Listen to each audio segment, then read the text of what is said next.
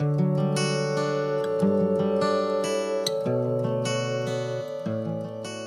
to Ready, Get Centered, Go.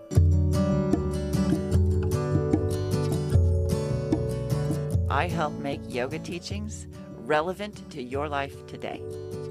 I'm Jess Goulding, a yoga therapist and yoga teacher based in Austin, Texas.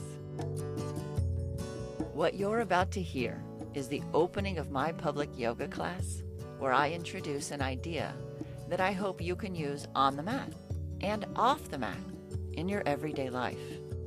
Then we'll set an intention and do some guided breathing.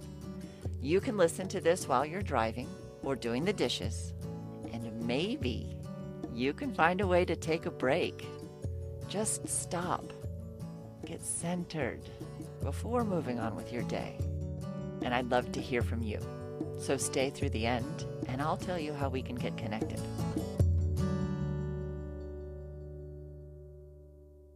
Okay, Aparigraha.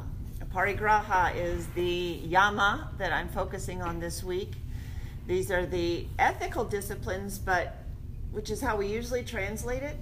But then I pick up The Secret Power of Yoga by Nishkala Joy Devi, and I get a different perspective. And I really love how she describes yama.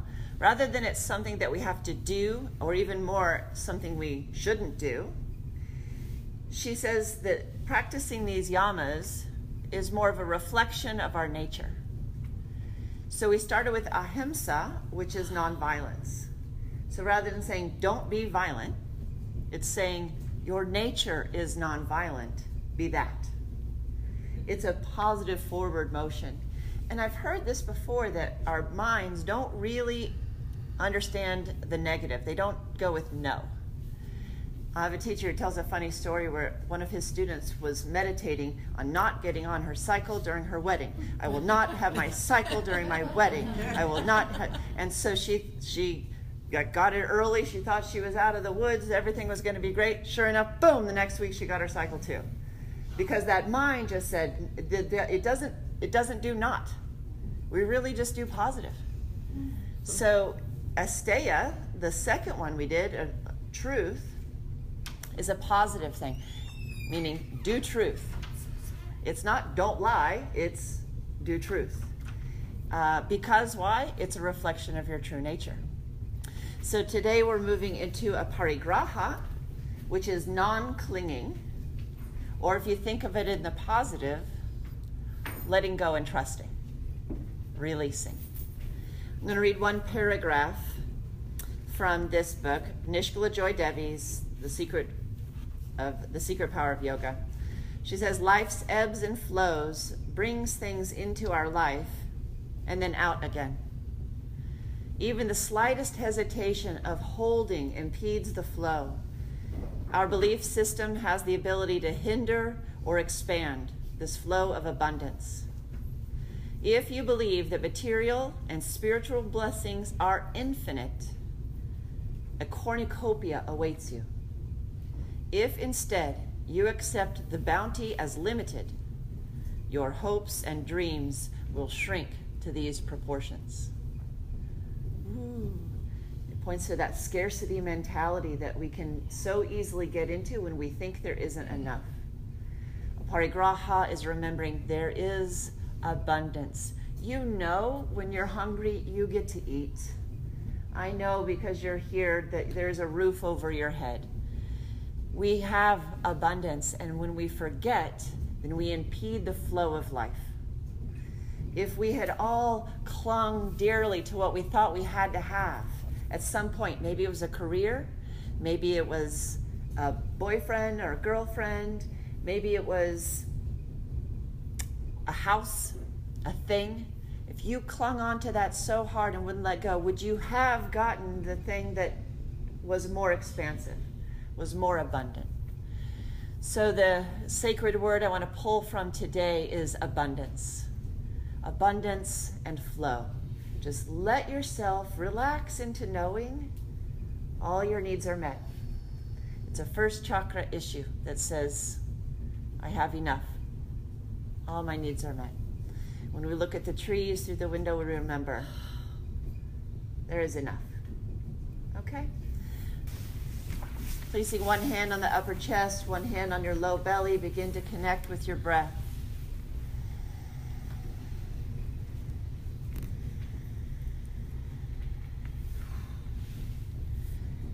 Take a moment.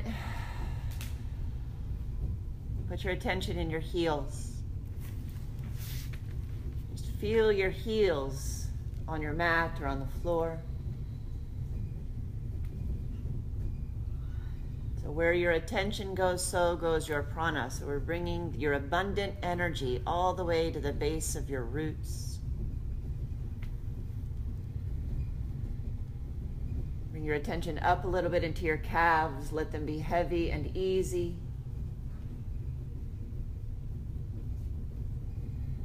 Relax any tension around your knees.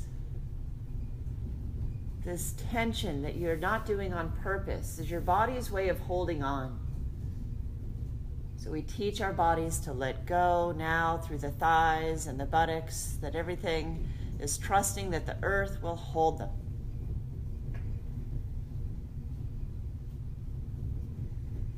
Allow your belly to be soft as it expands and contracts with your breath. If there's one thing we know not to hold, it's the breath. If we hold our breath too long, life leaves. Thankfully, our system won't allow it, and a breath will come back in. So just breathe for a moment, gratitude for life force there. For abundance now around the ribs and back body, feeling the health of your body as it expands and contracts. There is enough oxygen. There is enough for each of us to breathe and have our life.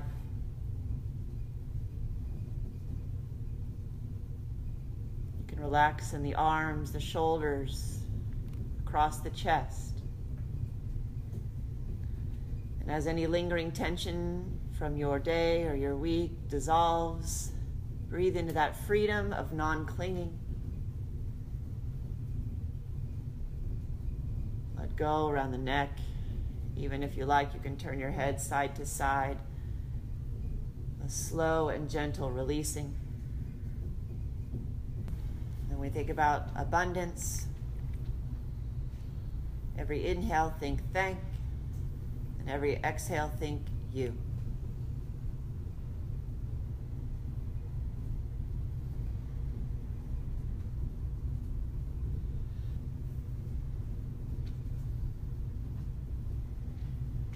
Knowing that there is enough, let's chant the sound of Om 3 times, uniting our voices with the sound and vibration of the earth. Take a deep breath in. Exhale all the way. Breathe into Om.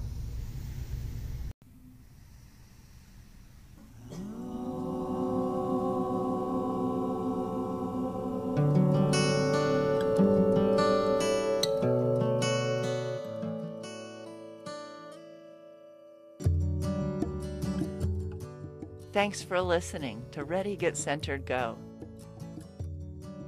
We can easily keep in touch through my website, jessgyoga.com, or my Facebook page, or my Instagram.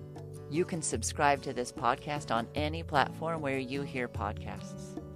I'd love for you to leave a review. Many thanks to Abby Robbins for our theme music.